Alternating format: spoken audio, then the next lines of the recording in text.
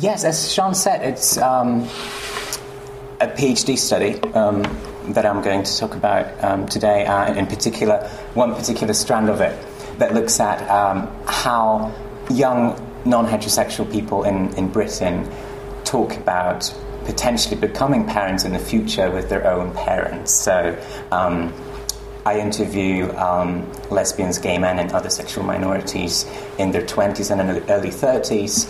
And one of the issues I ask them about is how they communicate about their ideas of family and intimate life with their families of origins, including their parents. So this is going to be the focus of my talk today. And it's also great to be part of this exciting series that Kaveri and Sean put together, which is great to see all the different disciplines falling together in one place. My work is mainly sociological, with some influences from anthropology and to some extent also psychology. So it would be great to get your feedback, as I think mainly anthropologists, but also historians. And it would be great to hear your comments, especially as I'm going to talk about generations, which probably different disciplines have different ideas about, so it would be good to see if there are any fundamental mistakes I'm making in my thinking about it. And over the next 40 minutes or so, the talk will be divided into two parts. So I'm going to give a bit of a background first, both in terms of relevant literature to the topic and in terms of the social context in which the study is being conducted. And then I spend the second half of the talk talking about my data. So I'm doing the PhD at the moment. I'm closer to the end than to the beginning, but it seems like nowhere near yet. So it's very preliminary findings I'm going to talk about. In fact, probably observations is a more accurate term than findings, but I hope that they will be interesting anyway. Okay, so when I began to prepare this talk, it occurred to me that the question of generational change, which features in the title of the seminar series, generational change in reproductive cultures, with respect to lesbian and gay parenthood, can be considered in two ways, depending on what exactly we mean by the older generation. On the one hand, we can understand the older generation as the mostly heterosexual parents of younger lesbians and gay men, and talk about generational change within families. But on the other hand, we can also see it as lesbians and gay men who are of a similar age to the heterosexual parents of the younger lesbians and gay men. These are my little diagrams to sort of show this kind of distinction, which I think might be helpful in thinking about the data I'm going to present later.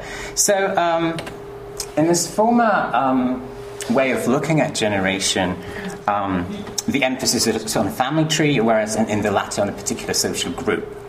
And outlining these two ways of thinking about generational change, I think, in a way, a somewhat different picture emerges from when we were talking about heterosexual children of heterosexual parents, where I suppose, in a way, maybe the family could be seen as a microcosm of society or culture, and conversely, society or culture as an extension of the family, whereas here there are, in a way, two different avenues of cultural influence and identification. And it's this latter use of the concept of generation in a more perhaps historical rather than familial context that seems more prevalent in sociological research on lesbian and gay parenthood and on homosexuality in general. So it's worth giving a brief summary of this work, which will also contextualize my study at the same time. So let's focus on the word generation, which is a fairly common word in empirical and theoretical literature that explores non-heterosexual lives. In the recent book on civil partnerships in Great Britain, Brian Heafy and his colleagues note that, sociologically speaking, the generations that have so far defined sexual minority experience since the liberation movement of the 1970s are the founding lesbian and gay generation and the queer generation that followed it. The generational specificity of these two cohorts has been described in various ways with different emphases. For example, Jeffrey Weeks and colleagues exploring partnerships and friendships of British sexual minorities in the 1990s, which they famously called families of choice, recognized there had been a shift in focus in lesbian and gay narratives from identity to relationships. Queer politics, which gained prominence in the same decade, put the emphasis on the away from identity part of this shift,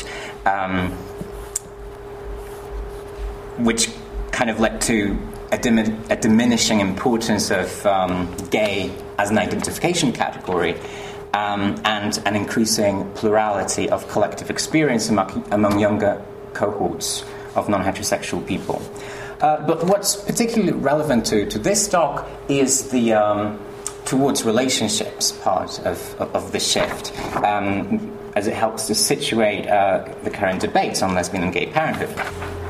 So similarly to Weeks and colleagues, writing about a decade earlier and referring to 1980s lesbian and gay communities in the United States, Kath Weston drew attention to the emergence of the discourse on gay families and the ideological transition that saw gay and family change from mutually exclusive categories to terms used in combination to describe a particular kind of kinship relation.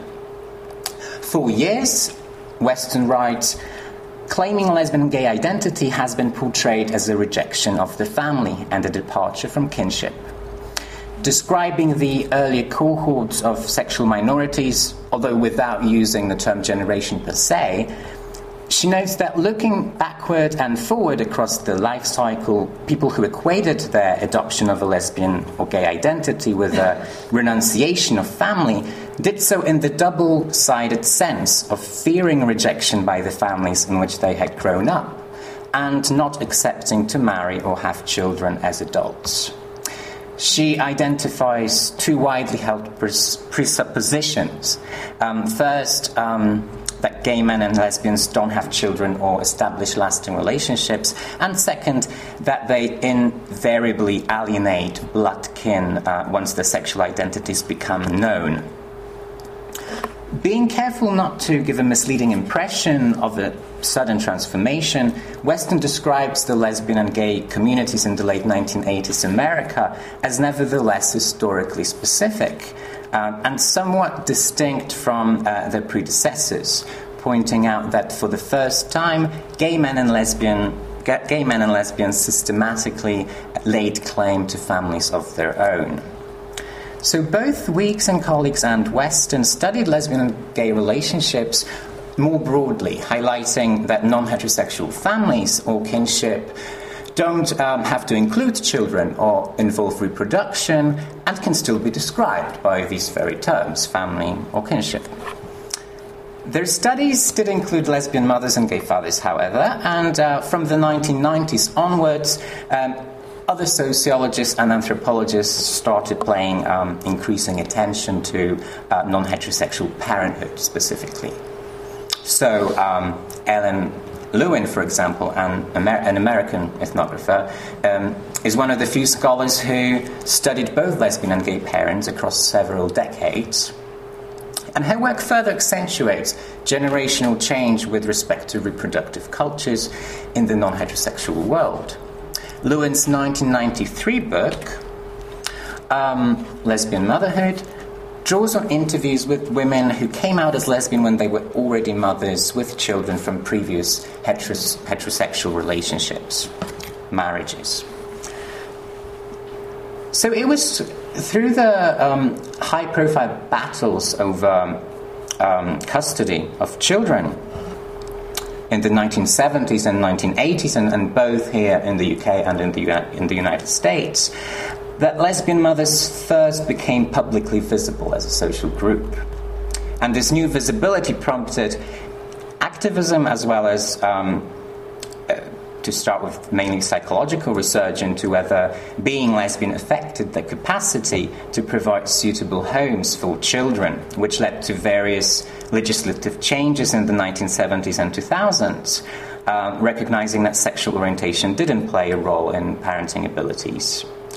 In her more recent book, published in 2009, on gay fatherhood, Lewin writes that a new kind of gay father gained visibility in the national stage during the 1990s, the intentional gay father.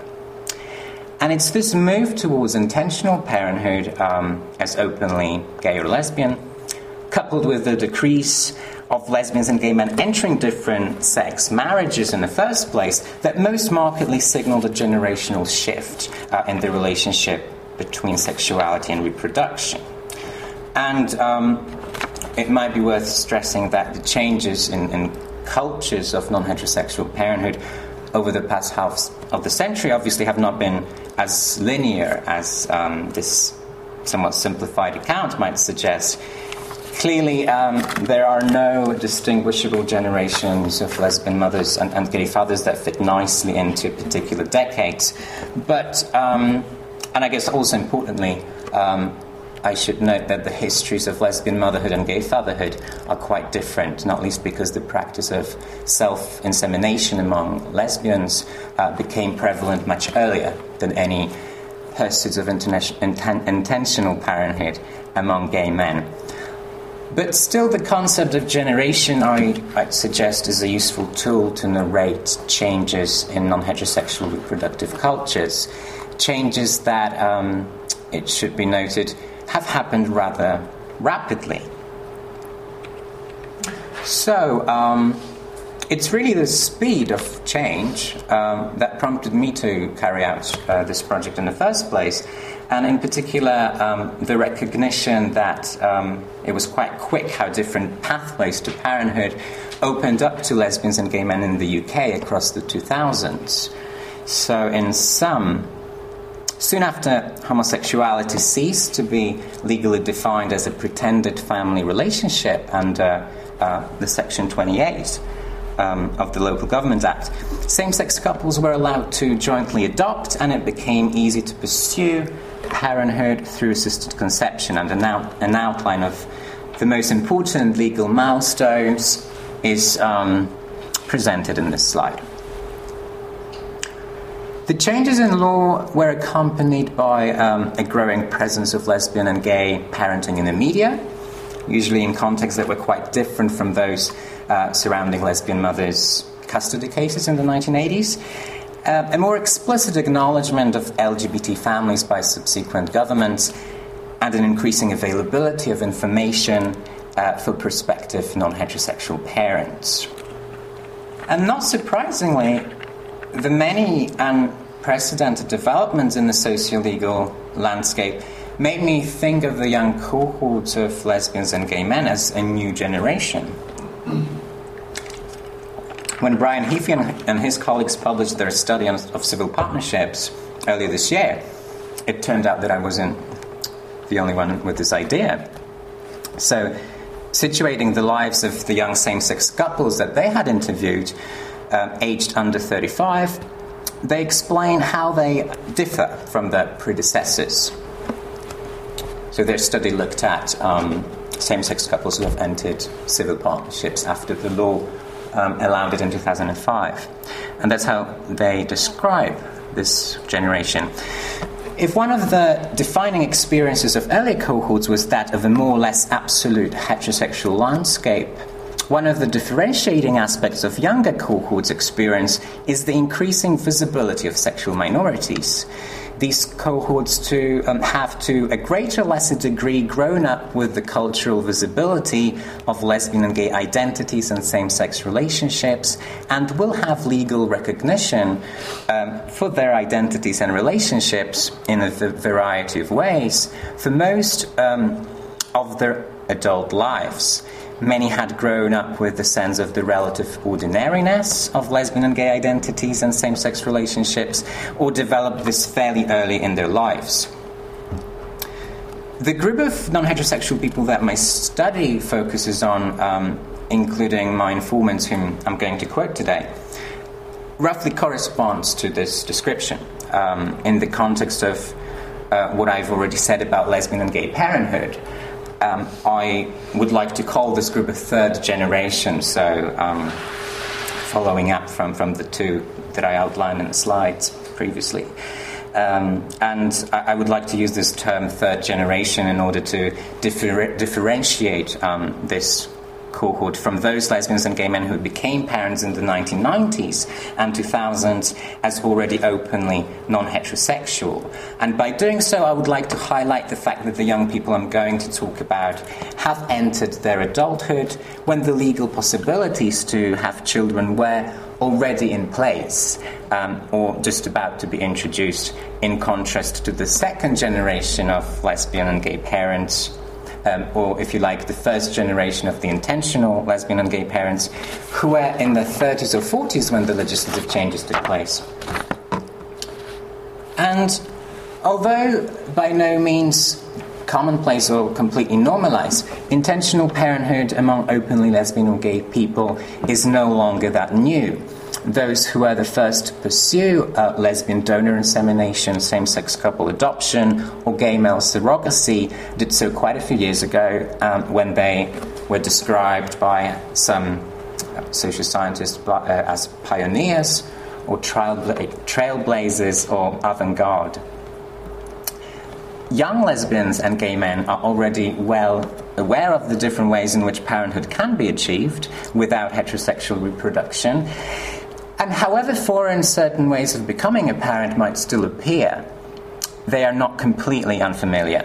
And to some extent, lesbian mothers and gay fathers from the second generation may, and I would kind of emphasize the may, already serve as models in the decision-making and family planning of the new cohorts of same-sex couples and LGBT individuals. So now, moving on to the group of people I'm going to talk about. So, and position them more specifically in time, this table presents their age range, as well as outlining the time periods in which they were born, in which they entered their teens, and in which they entered their 20s. And as we can see, to a large extent, this cohort experienced their late childhood and adolescence under New Labour between 1997 and 2010, when the debates about parenting rights of same-sex couples reached the climax, and there was a noticeable shift in social attitudes towards non-traditional family forms. As I already mentioned, my doctoral research explores what this generation of non-heterosexual people who are in their 20s or early 30s and currently don't have children but may have them in the future, think about becoming parents in...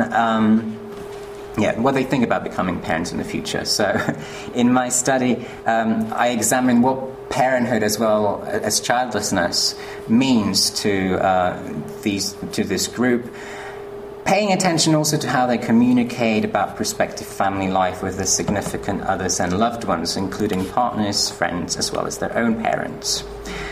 And in this paper, I'm focusing specifically on this latter kind of relationship, asking whether young lesbians and gay men talk about potential parenthood with their mothers and fathers, and if so, how?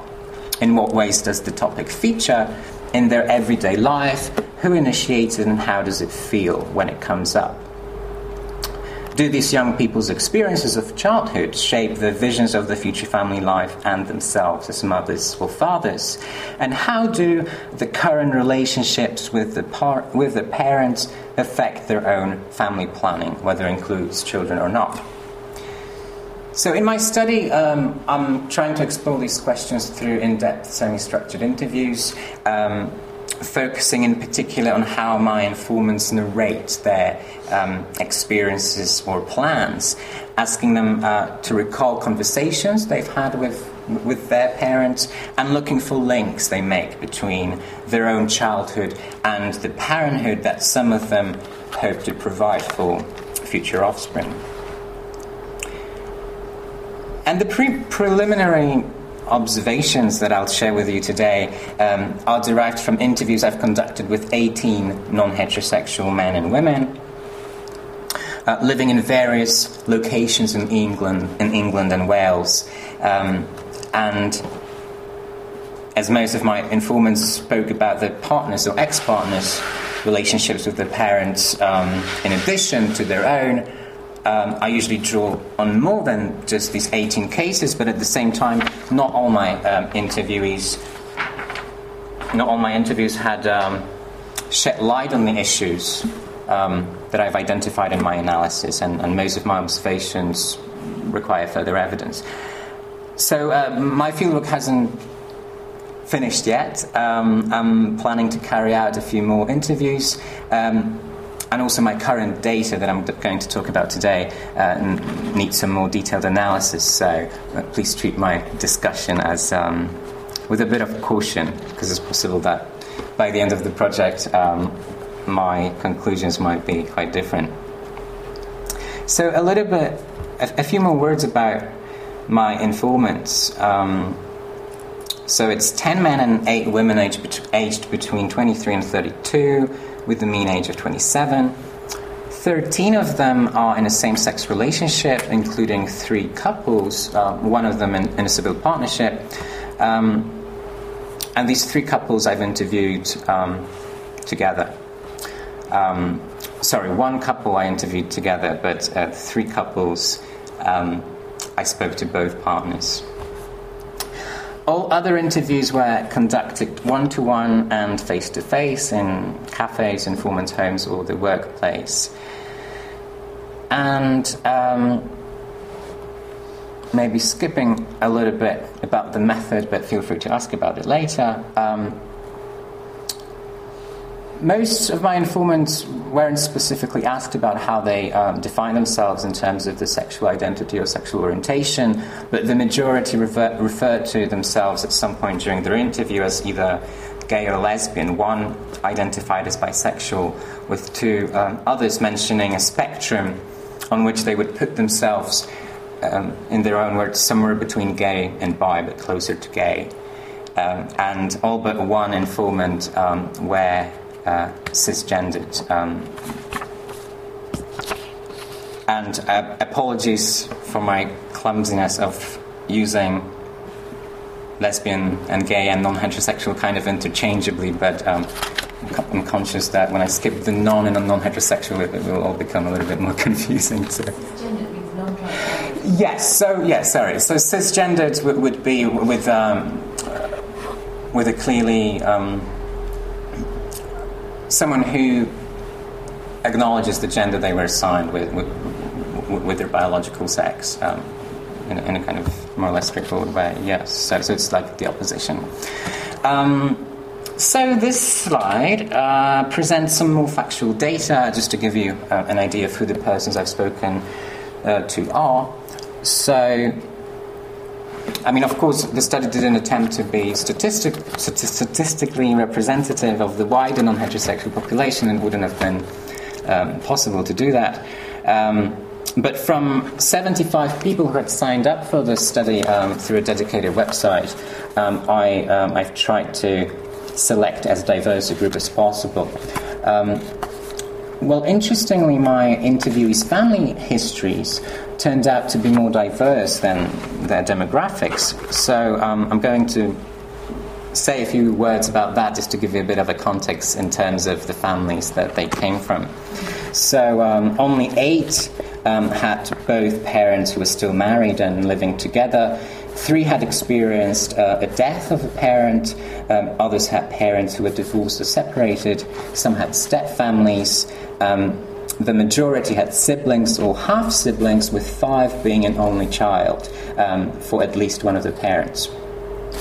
All men and women were out to their parents in terms of their sexual identity or sexual orientation, apart from one man whose father didn't know that he was gay.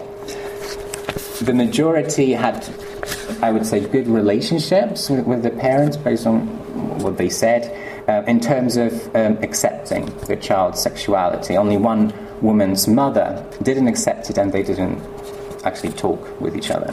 They didn't have contact. However, many had encountered at least some disapproval at some point in their lives, usually just after coming out, and most of them came out in adolescence.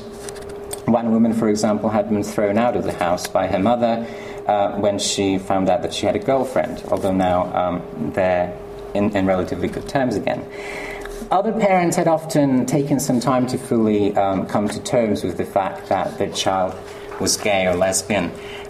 Curiously, my interviewee's partner's parents, who they also talked about, generally seemed less accepting than their own parents. So 4 partners whom I haven't interviewed had parents who had rejected them or who didn't know about their child's sexual orientation. So I hope that this description will help situate my analysis within a particular context of family relationships. Kath Wesson, who I referred to earlier, wrote in her book that the longer I pursued my research, the more I became convinced that gay families could not be understood apart from the families in which lesbians and gay men had grown up. And it's very much the impression I've been getting while thinking about the families the men and women I spoke to will form in the future. And I hope it will resonate in my analysis. So I'll now turn to the stories I was told in my interviews, and maybe a bit of a warning, it's a bit quote heavy and quite descriptive, but as I said, it's early stages of the analysis, so I'll allow you to interpret these quotes yourselves as well. So first of all, not everyone I spoke to had talked with their parents about their own potential parenthood or could recall doing so. Even for those who could, the topic hadn't come up regularly or often. Assumptions regarding parents' views played an important role when it came to predicting what they thought about the idea of their adult child having offspring in a same-sex relationship or as openly lesbian or gay person.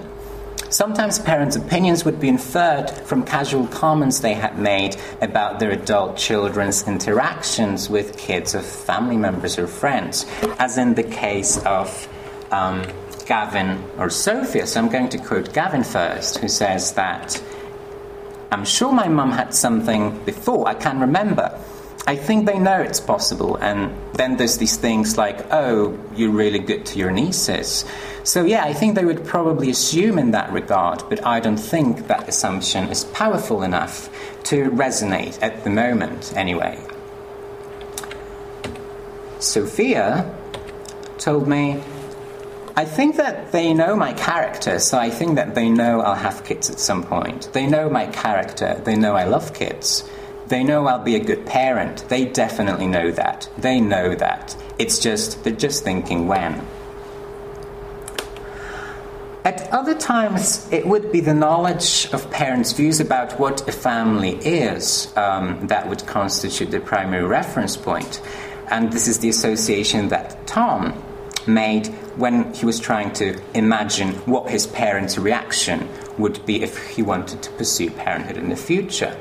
So he said, "I don't know how my mum and dad would react if I had a child, to be honest with you.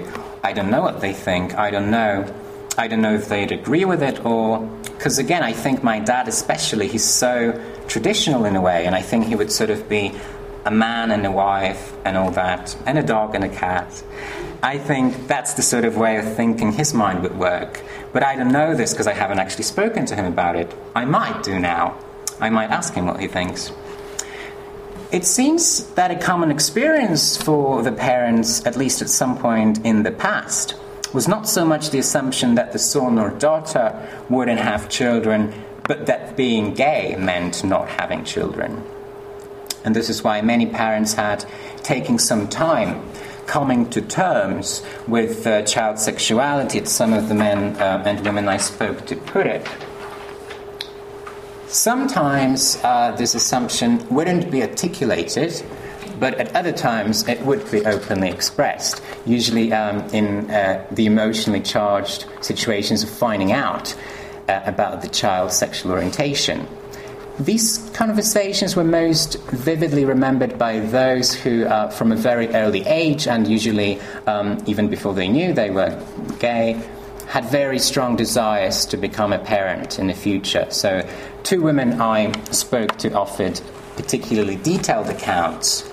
Katie, who's recently been trying to get pregnant through donor insemination, recalled, I remember when I came to my mother, the very first thing that she said was, "But you so badly want to be a mother," as if this is going to impede upon your ability to become a mother. And I remember feeling at the time that she was being so stupid that of course I could still be a mother, that there were loads of other options available to me, whether it be through adoption or IVF or whatever. I'm sure I told her off quite immediately. Now, one of my favourite coming out stories is that of Becky, who, similarly to Katie, was keen to point out that to her mother straight away that being a lesbian and being a parent isn't incompatible. So she said, with Mum, we talked about parenthood pretty soon after I came out. She was really angry, and so she was trying to sort of get me to apologise for being gay. And she was chipping away. I mean, I remember this in the kitchen, chipping away at me, saying that I depressed Dad and everything and all this. And she was like, oh God, and what about grandchildren? And what about marriage and us? I just snapped at that point. I said, I am not apologizing for being gay, and you should not make me. This is who I am. And I said, you are still going to get grandchildren, may not be in a way you envisage, but you are still going to get grandchildren. You will love them just the same. And she kind of went, oh. She respected being put in her place, I think, in terms of that. In some cases, it wasn't the parents bringing up the idea of grandchildren to the fore, but the young people themselves, anticipating a negative reaction. So the issue of grandchildren would often constitute an important consideration when they were planning to come out to their parents, as I said, usually in adolescence. It would be a challenging issue, especially for those who didn't have siblings, like Ollie, who said, I'm an only child, which I think probably made coming out a little bit more difficult, because one of my considerations when I came out was that my parents probably aren't going to have any grandchildren. And I think when I came out, that was something that probably concerned my mum as well, but I think she sort of resigned to the fact that she's not going to have any grandchildren. And if she sort of ever mentions it, I'd sort of say, you know, we never know what's going to happen. Being an only child, let's focus on that, that would usually carry an additional awareness of the expectation to continue the family line. And one of the 4 men who didn't have siblings, of these 4, 3 expressed having felt at least some of these, especially in the past, about the small likelihood of carrying the family name or having biological offspring. The one man who didn't seem particularly concerned about it, he just had a good relationship with his father, and his mother had passed away a few years earlier. Of the women I spoke to, only Becky, whom I've already quoted, had a parent for whom she was the only child. her mother had 2 other children from a previous marriage, but for her dad, as she said, there was a reassurance needed that he was going to have grandchildren. It seems that a more common scenario for a parent is to experience an initial disappointment or sadness or shock, which then gradually eased off. However, for Nathan, who I'm going to quote next, and who's an only child, it was somewhat the other way round. So the topic of parenthood came up sometime after he told his parents that he was gay. And his quote, in addition to demonstrating that narratives in coming out stories can take quite different directions, also makes it explicit that it's often not just any parenthood that is at stake when it comes to the young people's future families, but more precisely having children of my own, as Nathan said. My mum was very accepting of me being gay initially, but in further conversations it came to light that the thing that she missed most about it was the chance of having direct grandchildren. And she certainly, in discussions I've had with her, she's very biological grandchildren is the thing, as much as she would respect if I adopted or fostered or got into a relationship with someone who already had kids. It's the lack of the biological link that she finds hardest to deal with. The importance of the biological link or family continuity was something that was also emphasized by those who had siblings, for whom not being an only child and therefore the only carrier of the responsibility to ensure that the family has further generations was a relief. So Tom, for example, looked at it this way. I think sometimes people can get pressured to sort of have children because they want to continue the family name or want the parents to have grandchildren. So in a way, I don't feel bad about being gay in a way. Well, I've got the other 2 who can have children, so mum and dad will be grandparents one day. For another man, Chris, the issue wasn't just about his immediate nuclear family, but the whole family on his father's side, who died when Chris was 11, and underlined by. It was kind of underlined by Chris's Christian upbringing and the kind of highly internalized duty, family duty, or an obligation of a dutiful son. That for a long time he'd felt a strong responsibility to have offspring until his cousin was born a few years ago, which somewhat ameliorated the situation. So he says, I don't feel encumbered anymore into ensuring I have a kid to carry on the family name, because if I imagined a family tree, I was the only one in my close family on my level. But my aunt and uncle 6 years ago had their first child, so I don't feel so encumbered to have children myself. Now, clearly, having the expectation to continue one's family lineage lifted off one's shoulders didn't necessarily mean that parenthood was no longer something that the men and women cared about or wanted. In fact, not a single person I spoke to would approach this issue in such a straightforward way. Rather, not having the burden to reproduce seemed to provide a more comfortable mental environment in which they could consider whether parenthood was actually something that they genuinely wished to pursue, and also from the perspective of the potential future child that my informants often took, whether they should pursue it. So there's little evidence in my data suggesting that parenting desires or intentions of this young generation of lesbians and gay men could be completely dissociated from their own parents' opinions and feelings. Sophia, for instance, recognized that her mother's views mattered to her quite a lot. She says, my mum's waiting for me to have her grandchild. she wants me to have her grandchild because everyone around her, all her friends, they have children or grandchildren. So my mum's waiting. And I think I would like to do it for her. Subconsciously, I think I would like to do it for her as well. Considering how relevant the position of parents was for many of the men and women I spoke to, it seems that it's important how the two generations communicate about the children's decisions regarding their own family life. And of course, these conversations aren't easy, and as my 18 interviews suggest, in the majority of cases, actually neither side would be particularly willing to initiate the topic, which is understandable and actually is not necessarily a problem in itself.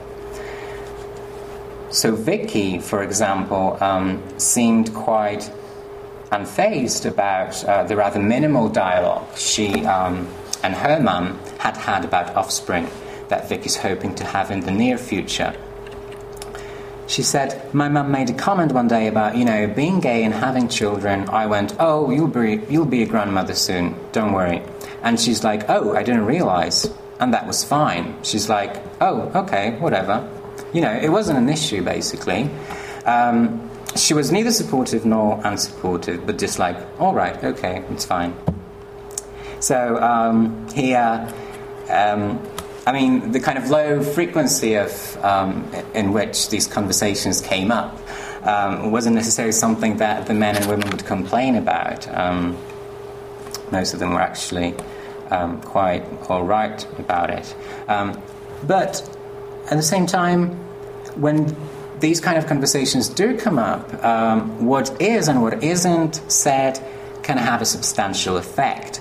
And it seems that usually it's not clear to what extent a parent's concern about their child not having offspring in the future is about a fear of having an unfulfilled desire for grandchildren, and to what extent it's a worry that one's son or daughter is going to be unhappy as a childless person. And in most cases, it's probably a mixture of the two. But how this concern is expressed is likely to influence the ways in which the adult child approaches the topic of parenthood, which may at times lead to confusion and uncertainty about one's feelings. And this seems to be the case with the last person I'm going to quote today, Sally, who says, my mum's not so positive. My mum really wasn't that supportive of the idea. She didn't think my partner and I should have children. She didn't really give a good explanation, but it was quite... in all honesty, I did wonder at some point, I really did wonder whether that was probably the thing making me so indecisive about it. It's your mum, you can't help it. Your mum, can have a very strong influence on what you think, what you feel, so I don't really know how I feel about that. And further, in our interview, Sally continued when I asked her if she could explain to me a little bit more whether she knew why her mum hadn't really given her an explanation. She said, I think I don't want to know why she doesn't want me to have kids because, I think that could be a little bit painful. And probably for the same reason, she doesn't want to tell me. Alright, so let's try to draw to a close with a brief conclusion and putting it all together. So just a couple of words. And firstly, relationships with parents, from what seems to come up from my interviews, may have an effect on young lesbians and gay men's ideas about whether they want to become parents themselves and how they're planning to come about it. And perhaps it's just common sense, not really surprising, but it's worth drawing attention to the fact that these decisions don't happen in isolation from their families of origin. And, this is not to say that they never have. Ellen Lewin for example, notes in her book on lesbian mothers, so when she discusses the previously divorced lesbian mothers in the 1980s, she says that not less than heterosexuals, who she also studied, lesbian mothers regarded family members, and particularly their parents, as the most reliable sources of support. But nevertheless, these relationships haven't recently received much attention, and in the recent study on donor insemination and relationships with the wider family, which also partly focuses on lesbian mothers who have pursued donor insemination, Petra Nordqvist and Carl Smart note that grandparents appear to be invisible in most research on assisted conception, and although not all of the men and women I've spoken to are going to pursue assisted conception themselves or parenthood in any other ways, and consequently not all of them will make their parents grandparents, but I hope that these insights from my project, which particularly looks at these early stages of family planning, if you like, I hope that it might uncover something interesting and hopefully be a small but useful contribution to this debate. What seems evident from my data, and going back to this... right, I shouldn't have done that. Going back to this,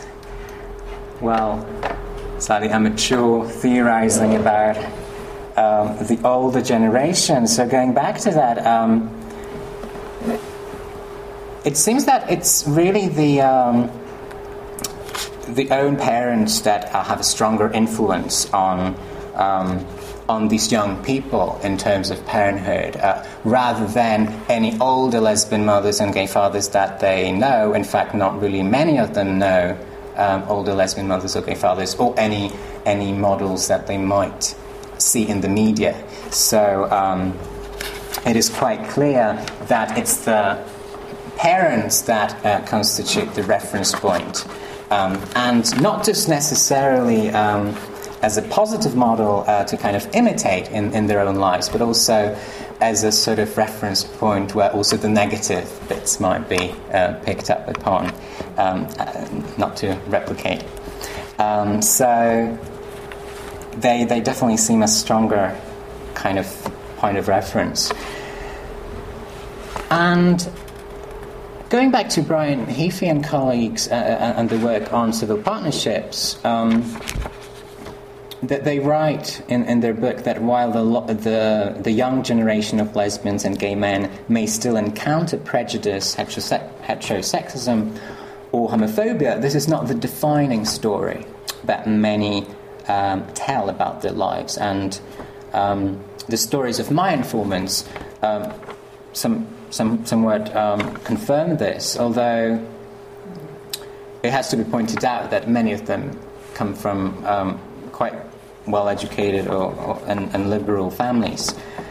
And whatever issues the parents had with their children's sexuality and full acceptance of the fact that a son was gay or the daughter was lesbian, would rarely come easily or quickly. But still, rejection and shame would not really be very common. And interestingly, and I'm kind of curious to explore it further, you might have noticed that a lot of the quotes were about mothers and not fathers, and it was quite interesting to see that it really was mothers who seemed more concerned about grandchildren or the continuation of family lineage, which maybe is somewhat counterintuitive. Maybe it seems like it's quite a masculine expectation to have this sort of biological continuity, but it was mainly mothers, and in fact fathers were often in the background at kind of struggling with sexuality of their children more internally, and whenever they expressed their concerns, they would often refer to health issues.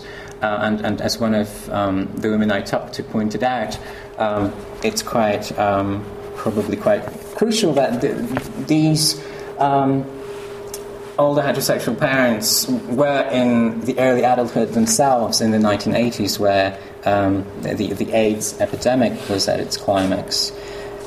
So he really almost done. Heathy and colleagues in their studies say that same-sex couples want to live ordinary lives in this new generation, which kind of signals a further departure from sexual identity as a primary category of identification. And it's true here in the study as well, which is why it wasn't really kind of identity, however these men and women would describe themselves, that they felt particularly strongly about. But it kind of makes me wonder that could their lives be described as ordinary, and could these conversations be described as ordinary? Well, I mean, there's definitely no fixed scripts to conduct these kind of discussions with the parents in these contexts, and something I didn't really have a chance to mention in this talk is the kind of children as an outcome and parenthood as a process, and how whenever these discussions do come up, it's very much focusing about just the having children as something, just the children, basically, the future children, rather than the logistics of getting there, of pursuing the process of achieving parenthood. So I don't really have a particularly punchy conclusions, but kind of finishing here, I would probably just like to say that even though these young lesbians and gay men might not be the first generation of intentional parents, they still don't really have that kind of strong model from the previous generations of lesbian mothers and gay fathers, and refer much more to their own family backgrounds. And I think I'm just going to finish there. Okay, well, thank you very much for bearing with me for more than 45 minutes. Thank you.